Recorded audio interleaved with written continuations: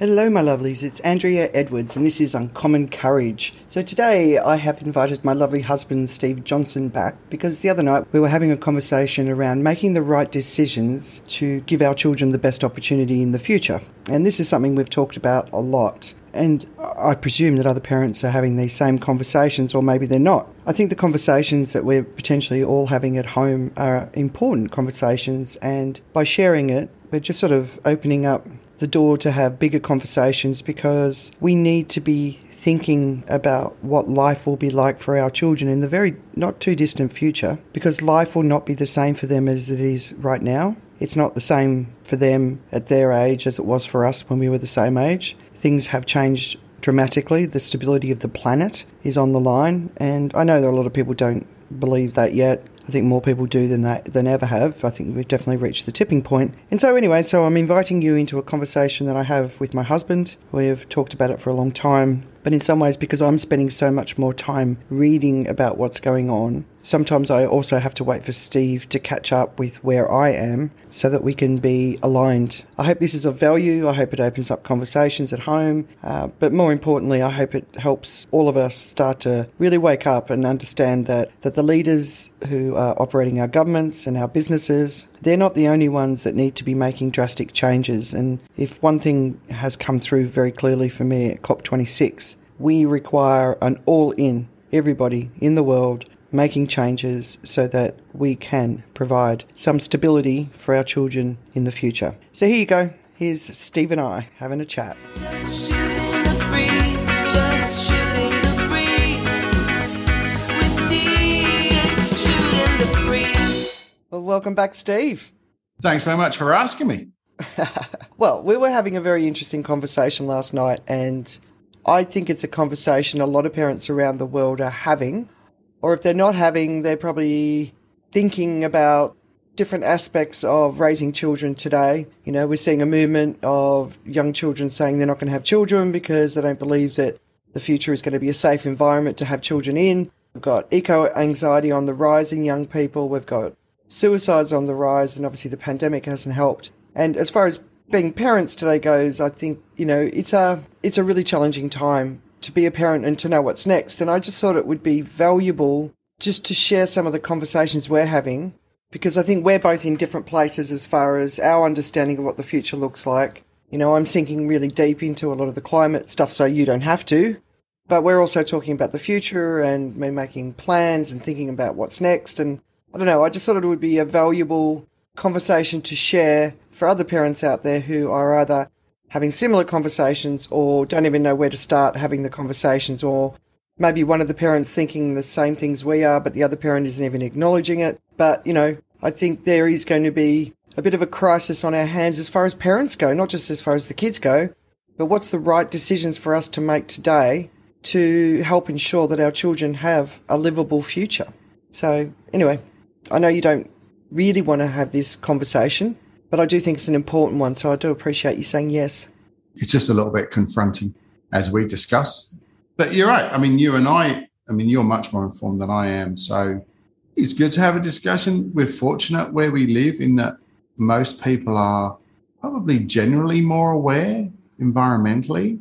However, there's lots of people that don't know how to put that into practice beyond trying not to buy plastic water bottles and stuff like that. So I think it's a good conversation to have.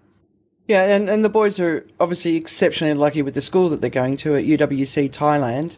It's an amazingly beautiful school that is focusing on the whole child, but sustainability is a huge part of what they're learning on a day-to-day basis, and that is exceptional. So I think the boys are very lucky, but they're also more aware, which means that has ramifications at home as well, right? Because they want to talk about this stuff and it scares them. Well, yes and no. They're being brought up in an incredibly sort of aware environment around the sustainability and climate change, you know, so they spend their time sort of replanting mango pods and stuff like that. And if you weren't as well read, then we'd be scratching our head going like, what the bloody hell is this? But what do you mean we've got to replant stuff? What's the problem with plastic? Plastic's been there all along. So there's probably quite a lot of parents out there in that kind of environment saying, what can we do? Because the kids are coming home saying, you know, I remember Jack's coming home, oh, you shouldn't use that. You should turn the tap off. You shouldn't do this. You shouldn't do that. I was like, okay, And stop having long showers, son. Oh yeah, yeah, that'd be a good start, Jack. But it's true, just because the kids are being educated on it, it doesn't mean that the parents are. So if you're a parent that's kind of going, okay, what can I do? Because my kids are coming home saying we've got to be more environmentally aware, so hopefully there's a few things that they can do, and then that filters down into the whole family. It's funny, I agree and I disagree with that, because the kids are getting this incredible education and learning about sustainability. They're participating in service and activities within the environment and the community, but then they want the latest iPhone, and, probably one of our boys more than the other he likes his stuff, and they like the big brands, and they're really getting sucked into the marketing message of the time for them at their age and what's appropriate. And I find that so frustrating because, the boys are very fortunate. We get them everything that they need. The wants are another layer, and we're actively trying to reduce any stuff coming into our house that is wasteful, as well as anything that goes out of the house, right? Well, look, that's not a new thing. No. I mean, kids being marketed to, just the difference is they're being marketed instead of on the TV with Watch With Mother in the UK or Jack and Ori or Blue Peter. Instead of being marketed, they're being marketed to online, and we don't get visibility on that. So you're right. It is a conundrum. It's concerning, right? Because they're learning so much beautiful information at school, but when they get out of school, when they're in those online and digital environments, when they're with their peers, they're not putting two and two together between, the damage of mass consumerism and the planet. And for one of our boys, he's great. He asks for very little. He's not interested in following the crowd, where the other one's a little bit more inclined towards following the crowd. But it's confusing. It's confusing what the kids want, because, we have this conversation with our youngest lad. He loves sort of flashy sort of bling. There was a conversation about getting diamond clip-on teeth. Do you remember Christmas last year? And we're like, no, hard stop on that, dude. That's not happening. He wants to be like Goldie.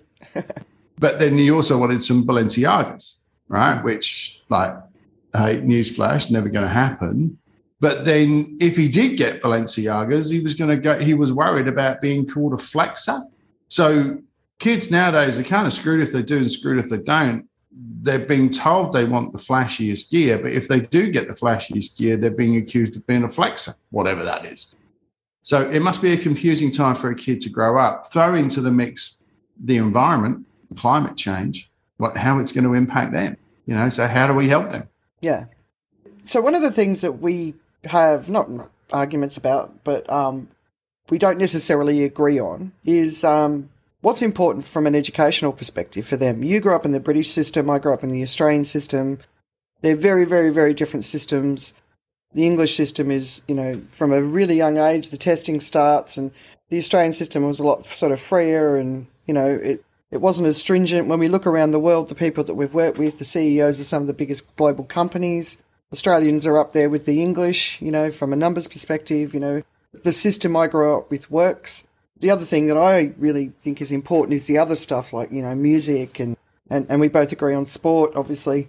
But from an academics perspective, one of our fellas probably won't graduate school properly like other kids. He might have to go on to doing school for a few more years afterwards to be able to catch up based on what happened when he was little. But I don't have any concerns about his future. I think he's going to be fine. He's super smart. He's a researcher, and he goes deep onto all the topics that he loves, and he goes so deep, and he knows everything about everything he needs to know, whether it's Motley Crue or dinosaurs or what is it, the Sonori Desert. He's a dog. Yeah, he just guitars right now. Queen, yeah, who all the band members are married to, who their children are. The fact their mothers were drug addicts and committed suicide. Yeah, he knows it all, right? So I'm not worried about that because his curiosity is massive, but he won't necessarily be able to get the piece of paper at the end of it. And I know that's something that concerns you a lot as far as his future's concerned, whereas I'm not. All I want, as I keep saying to the boys with school, is you're there. You're not doing anything else. Make the most of it, okay? And regardless of what you want to do, make sure that you don't close any doors down now from overtly dicking around, not concentrating, not turning up, not trying. Just don't close any doors. And I speak about that from experience in making an incredibly stupid decision when I had taken the decision to stay on at school for an extra 2 years and do A-levels at school. And then halfway through, I wanted to opt out and get a trade. I wanted to be a plasterer. And I wasn't allowed to. It was frowned upon. By means of revenge, this will learn them. I deliberately threw the last 6 months of my A-levels and didn't really try that hard and walked away with one, which is as much good as a chocolate teapot because it didn't get you into any college, further education, polytechnic as they were called, let alone university. University you need 3 or 4 A-levels. So I shut that door and then gave myself an incredibly hard 3 or 4 years afterwards, getting back to where I should have left school. We're having the options to go on to either A, move to another country, or B, get a tertiary education. So I just don't want them to close any doors. You've got another saying I like, there's nothing worse than wasted talent. That's something you say to them a lot. I like that. You were talking about one of our kids. It seems like we have an absolute opposite. We've got one that really struggles but never stops fighting. And we got another one that's got all the talent in the world and never starts trying. Yeah. And it drives me insane. Yeah, but I think he's getting there. I think to me, when I think back to my education, so, I went through to graduated, not brilliant marks, but enough to get into university. I went and did my university degree and I just did it, right? So it was a different journey to you. It was, I reckon I was about 14, maybe 15, where I made the decision to start working. And so when I look at the boys, like I know that forcing me is not going to get any results. I know it's going to be the same for them. So what I'm always trying to think is, how can I encourage them?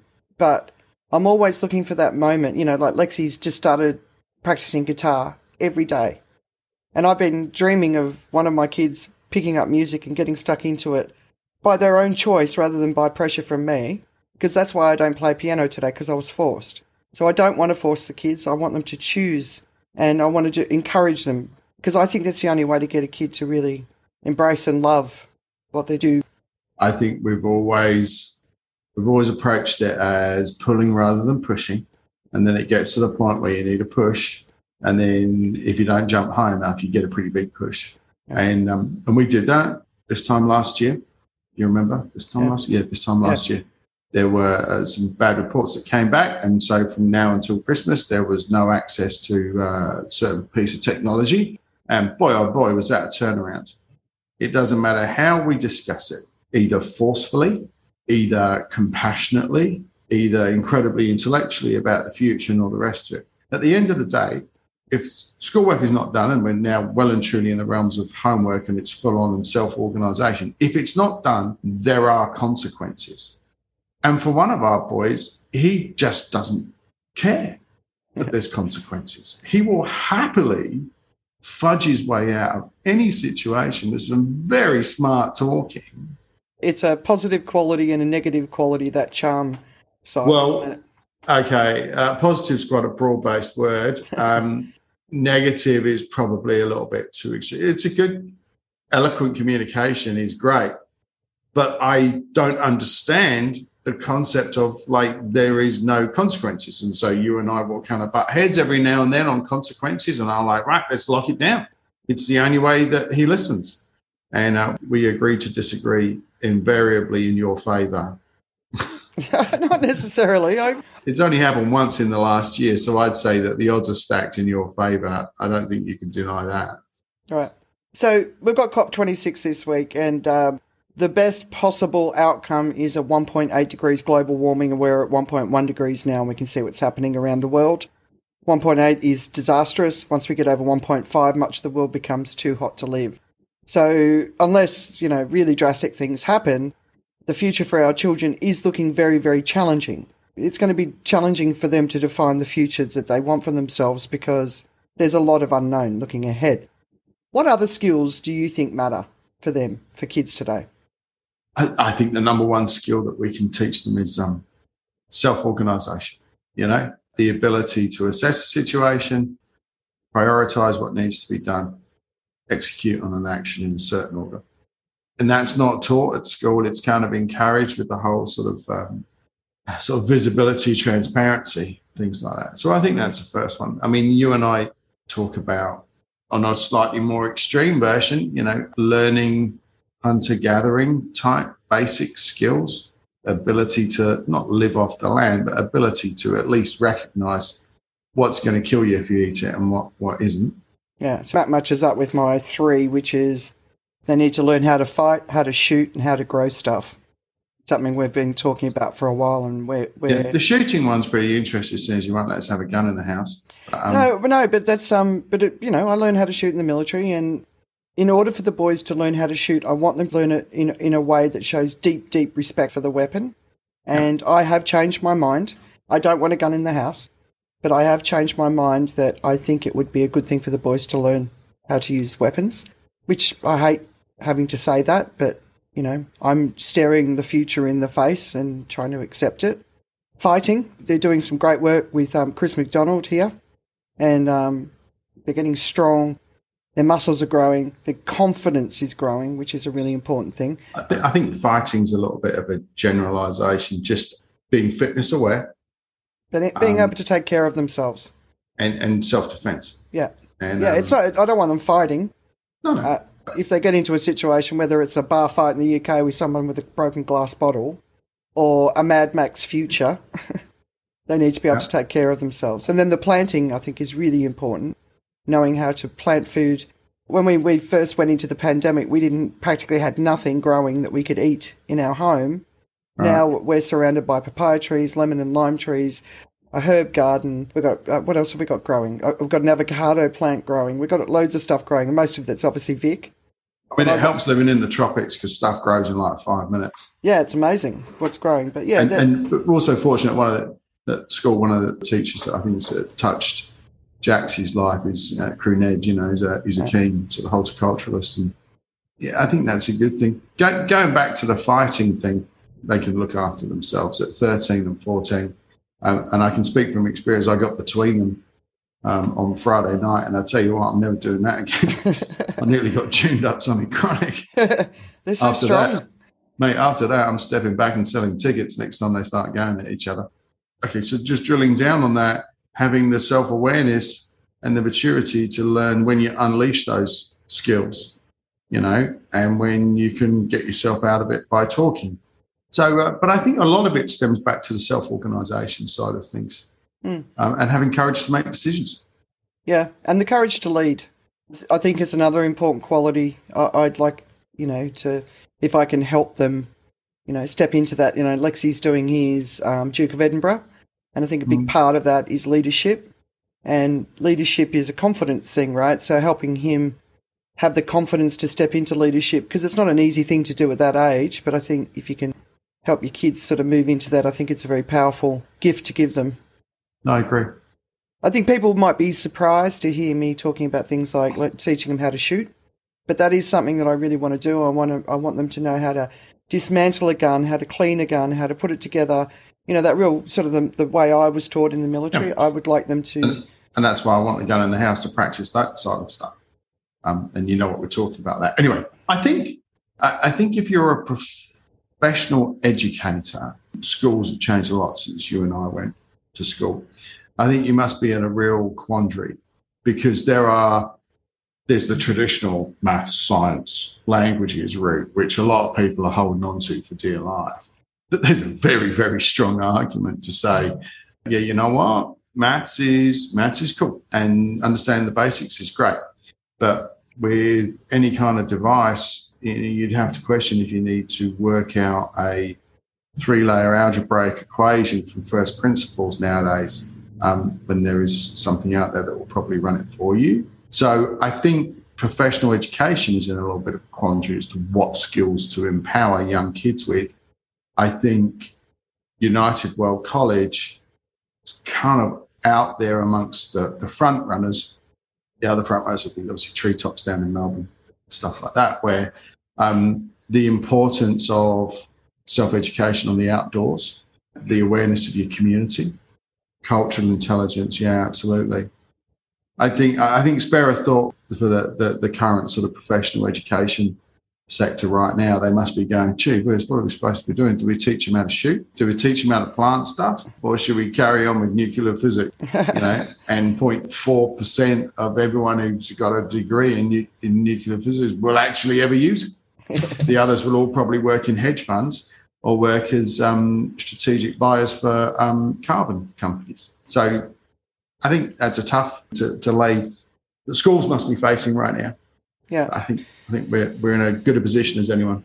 Absolutely, and of course, we're invested at home as well, right? And this last couple of years has given us an amazing amount of time to be able to focus on those sort of things, right? So the next thing is we're not living in our home country. What about where next? The boys are absolutely, they want to finish here at UWC Thailand, and one of the great things about the program is their last 2 years of high school, they'll be with scholars from all over the world. So they get it's from a cultural intelligence perspective, it's just mind-blowing. And I love this school. I love the kids. I think the boys are so lucky that they have no idea how lucky they are. No idea at all. With the school that they get to go to. They have none. But, after this, they have to do military service in the Singapore military. We have to do that, which is fine. But then after that, they're going to have to make a decision about where they go. So where do they go to university? But more longer term, where do they go to set up their lives, right? Because as the temperatures increase, the parts of the planet that will become unlivable increase. So if you've looked at a future prediction for, say, Australia, there's Tasmania and a little bit above Perth, as well as New Zealand, that will remain livable. And basically Australia will be a solar panel country. And the energy will be captured in Australia and shared around the world in technology that doesn't exist yet, right? And I sort of think, when I think of the future and where we get the boys set up, to me, Australia doesn't actually make any sense from a long-term perspective for them. It could for us, but not for them. Also, the bushfires, if the bushfire season keeps coming, who wants to live in constant smoke? It's horrible. You see it in California and across the US at the moment. You see it in Russia and Siberia, right? So the other thing is sort of encouraging them in the right direction of a part of the world to go and live in. And thankfully, look at the options they've got. They've got the right to live in Australia, New Zealand, Singapore, right now in Thailand, and also in the UK. They haven't got the EU anymore because of Brexit. Before that, they had all of the EU. But they've still got multiple choices based on the passports they were born with, which already makes them so lucky. But guiding them towards a place to live is going to be a big part of our job. Have you put much thought into that? Look, we talk about it a fair bit, and you follow the research, and there are limited places which look like they have a future based on the way the world's going, unfortunately, unless we all wake up and give ourselves a good kick in the arse. There's rumours of multi-billionaires buying up whole mountainsides in New Zealand and tunneling them out and stuff like that, which I just can't see is the truth. So I grew up in the UK. I lived there till I was 19 and then backwards and forwards until I was 26, 27, something like that. That's a hard place to assess because whilst I love the place, at the same time, when you live in the tropics for a while, it does kind of make your life pretty easy. It's not, is it going to rain? How cold is it? How many layers do I need? Do I need 2 pairs of socks? It's like, what T-shirt shall I wear today? So it's a hard thing. And as soon as you brought this up, sort of probably about 12 months ago, when we first started talking about it, I wasn't particularly open to that idea. It kind of makes sense from a lot of angles, I guess. And certainly looking at the research as well in terms of height above sea level and things like that.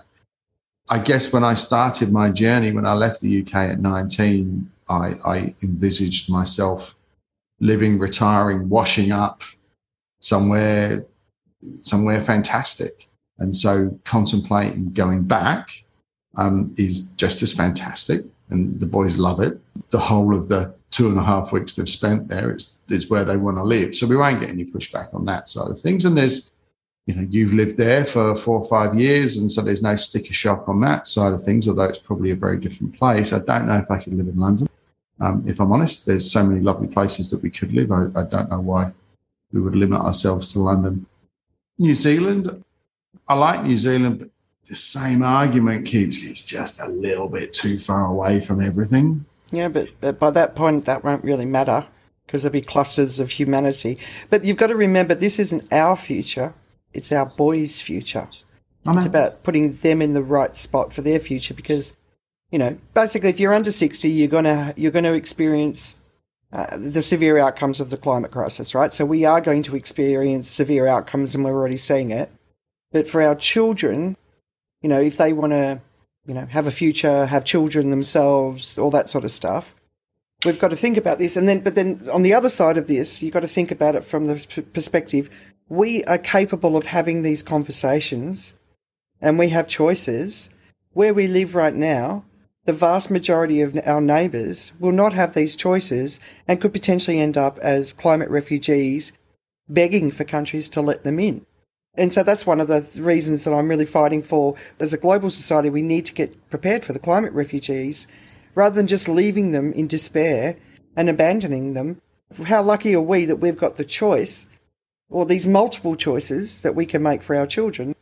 But there's going to be so many people who will have no choice. If you're in a position where you are having these conversations about your children's future and you have options, you're lucky. But what we actually have to be mindful of is all of the other people that won't have these options. And we need to work together to make sure that there's a path for everyone out of this crisis.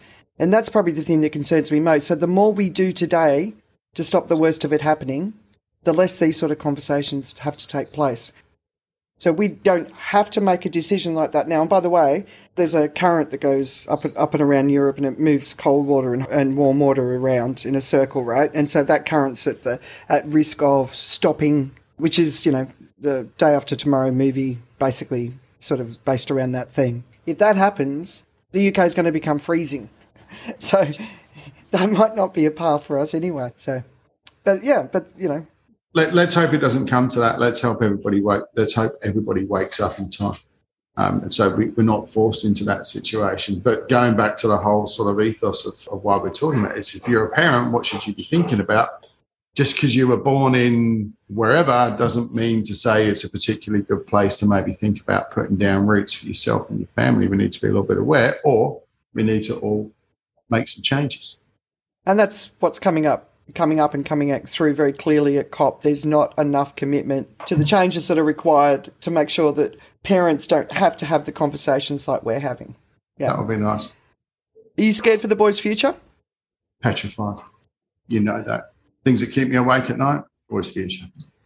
From a climate perspective or for other reasons? Climate's one of them. Just from a general future. World's a different place.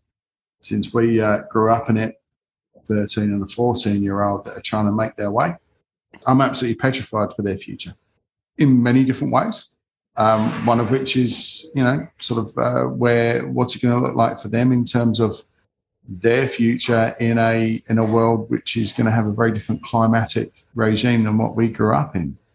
So, you know, always asking, you know, what would be, you know, what's good, you know, how can we help them? Kind of goes back to one of your first questions of, you know, what do we think is most important that we should get the kids up to speed on? I'm not scared for their future yet, but I'm getting closer and closer every day. I feel that the tipping point has been hit on awareness of the crisis the world faces. I don't think that the leaders of government or business have stepped up yet, but the important thing is we all step up and raise our voice and demand change, and people who are capable of going into leadership roles, whether in government or business, do it. I think if everybody starts to recognise that they've got a part to play, we have a chance. So I'm not scared for their future yet. We have to go through a very radical transformation as a global society if we have any chance of not being terrified for our children's future. And I know a lot of parents that I speak to are feeling really stuck. They don't know what to do. They're terrified for their children's future as well. But I don't think we're there yet, but we're definitely on the path. But I think I have not lost my hope that we can wake up and do what's needed. It's not going to be the same. We've messed with the stability of the planet, and that's what's causing the problem. So it's not going to be the same. If we hit some of those big tipping points, we're pretty much screwed. we're close, so we've got to move super fast. And the only way we can do, from what I'm seeing, it doesn't look like business or governments have got the guts to do it. So from what I'm seeing, it's going to be on the rest of us to demand it. You surprised me. I thought, I mean, and you encouraged me at the same time. I mean, you're much more better read than I am. The fact that you're not scared yet tells me we've got a chance, whereas I'm practical. So that's good. That's encouraging to hear. But it's going to take big change, and that's what people are struggling with, because we all have to sacrifice now. And I don't think people have started to really address the personal sacrifices we all need to make. And we have, from small things, celebrations, not having the traditions because they're full of plastic crap, to all the way through to we're changing the menu, less meat, more vegan, not vegan, because I don't think that's ever going to happen for us. But, we're making the changes. But it's on all of us. Yeah. So what do you think we can do to help the kids get ready for their future, especially dealing with eco-anxiety? A really tough question to answer because, as you know, 2 or 3 years ago, one of them came back and dropped a pretty significant bomb on us and said, what were the exact words? When he was 11, I'm going to commit suicide if it gets too hot to be outside. And I didn't even know what suicide was. And the other one, about I think 11 or 12, had a dream that the earth kind of moved and we were thrust up into this mountain and we were in the cold and we all had to run for our lives, and I died first, Jax died second, and you died third, and Lexi was left alone and alive. So they're thinking about this stuff, and so my whole thing is just to talk to them about it, to talk about what I'm hearing, not in a way that panics them. It is time to panic, but it's not time to panic them. When they come home, they've obviously heard something or something's frightened them. I think all we can do is be informed, know what they're learning, so that we can be prepared to have conversations with them about it. Yeah, I'm going to work really hard on, it's just like I worked hard on making sure they weren't scared of needles. I'm determined to make sure they're not scared. And they become part of the fight rather than fearing the future. Because, all we have is now, this moment in time, right? And it's what we do now that is what matters. We can't sit in fear of something that we don't even understand what it's going to look like, right? Yeah. And it may never happen, or it may happen so differently, none of us have got an idea. So I'm just constantly sort of monitoring what's going to happen, where's it going to happen, and trying to, I've said to you, I want you to understand the global sea level rise. I want you to understand what's going to happen to the future from a geotechnical perspective, because that's your background, right? We've got another friend who's an expert in weather patterns, so I want them to understand weather patterns from an environment perspective. So just understanding as much as we can, and then helping the boys understand it and helping them to make decisions today and take actions today that matter. So that's kind of where I am on it. Look, I think we've got to be cognizant. They're still kids. Yeah. Right? So we can't crush the childhood out of them. No. Okay? So, we were talking about one of them who loves the bling and loves to be seen in the bling.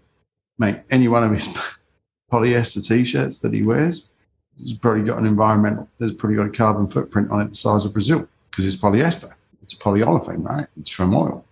So I think we need to be very, very careful and not crush that and scare them, but at the same time just make them aware. And I think it's all baby steps. And I think we're pretty good at introducing that, so the boys they know now that when we're out, if anyone's thirsty, they haven't bought their own water bottle. If you're thirsty, mate, that's tough. Yeah, we're not buying. You have to die before you get a plastic water bottle put in your hand. Which is a parent in the tropics is pretty extreme parenting. Let me tell you, because you're dehydrated 30 minutes out here. So, it's slowly, it's building that awareness so they can make their own decisions. Yeah. And I think they'll get there. We just need to nurture them and kind of nudge them along the way and steer clear of, and try and steer them on the right path with avoiding buying junk. And we are constantly blown away by just when you think that, everyone's kind of generally on the same page, you'll see a picture of someone on Facebook and they've gone out and, with the greatest intentions of the world, and by means of celebrating, they've gone out and bought themselves a lovely bunch of balloons. That's exactly the kind of thing that we have to stop. Hashtag single use sucks. Right. So I was just thinking about the next, when I'm allowed to travel again, Starbucks is always my go-to, right? To keep me going. How do I get one of those really large Starbucks cups and drink it without giving myself third-degree burns and not have the plastic lid on top? Because I just couldn't do it now, So I think it's a tough one. I think it's something that requires a little bit of moderation and a fair bit of thought. But getting that balance between childhood and getting them future-proof is a challenge. Yeah, challenge for parents today. So I just remember one of our friends told us when he was young, he used to have nightmares because he was terrified that he would die from a nuclear explosion because the whole Cold War was going on. Yeah, right. And he said it sounded like a terrible, terrible burden for a small child. I think that's what I don't want them to suffer. So when Lexi came out and had that nightmare, it was like, just talk to him about it. And, part of why I'm reading what I'm reading is just to make sure that, whatever they're aware of, I'm aware of, so we can have a conversation about it and hopefully show them that they can be calm, that it's not as bad, but to keep hope alive, we do still have hope. And I think that's the thing I want everyone to understand. We haven't got much more time. It's not going to be the same, but there is still hope and we can do this, but we need everyone to come on board. That's absolutely true. I was just going to say, you bring up a really, really good point, because I grew up in the Cold War in the UK, where it was West Germany and East Germany and all the rest of it. But so like the Cuban Missile Crisis was before our time. Human nature, generally, if you look back in history, we have to take ourselves to the brink to go, okay, this could be seriously bad.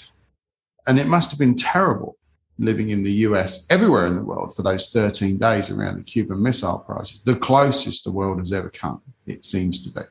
But if everyone sort of took a step back and went, okay, this is pretty nuts, we need to make sure this never happens, then it served its purpose.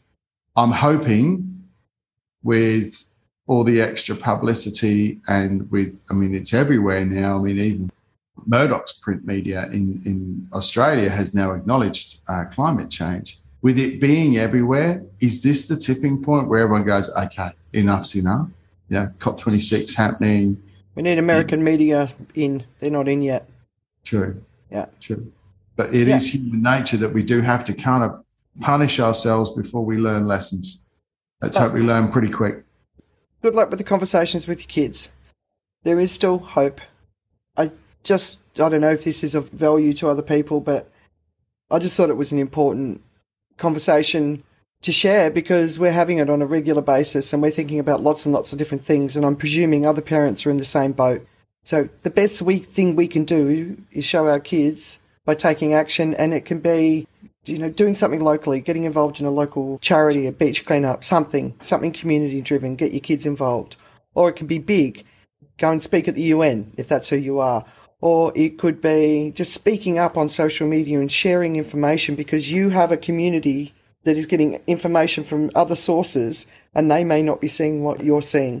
So take the role of sharing on social media as something it's a really critical part. Social leadership is a big part of the job that we've all got to do today. Yeah, just remember where there's life, there's hope. So there's still hope. So thank you, Always. my love. Okay, my pleasure. I hope you enjoyed it. Here it is. We're going to finish off with your personal theme tune, composed and produced by Gary Krause at Legend Music Phuket, who's done all of my original soundtracks. He's brilliant. I love him. And thanks, Dylan. I love you too. You're very welcome. Always a pleasure.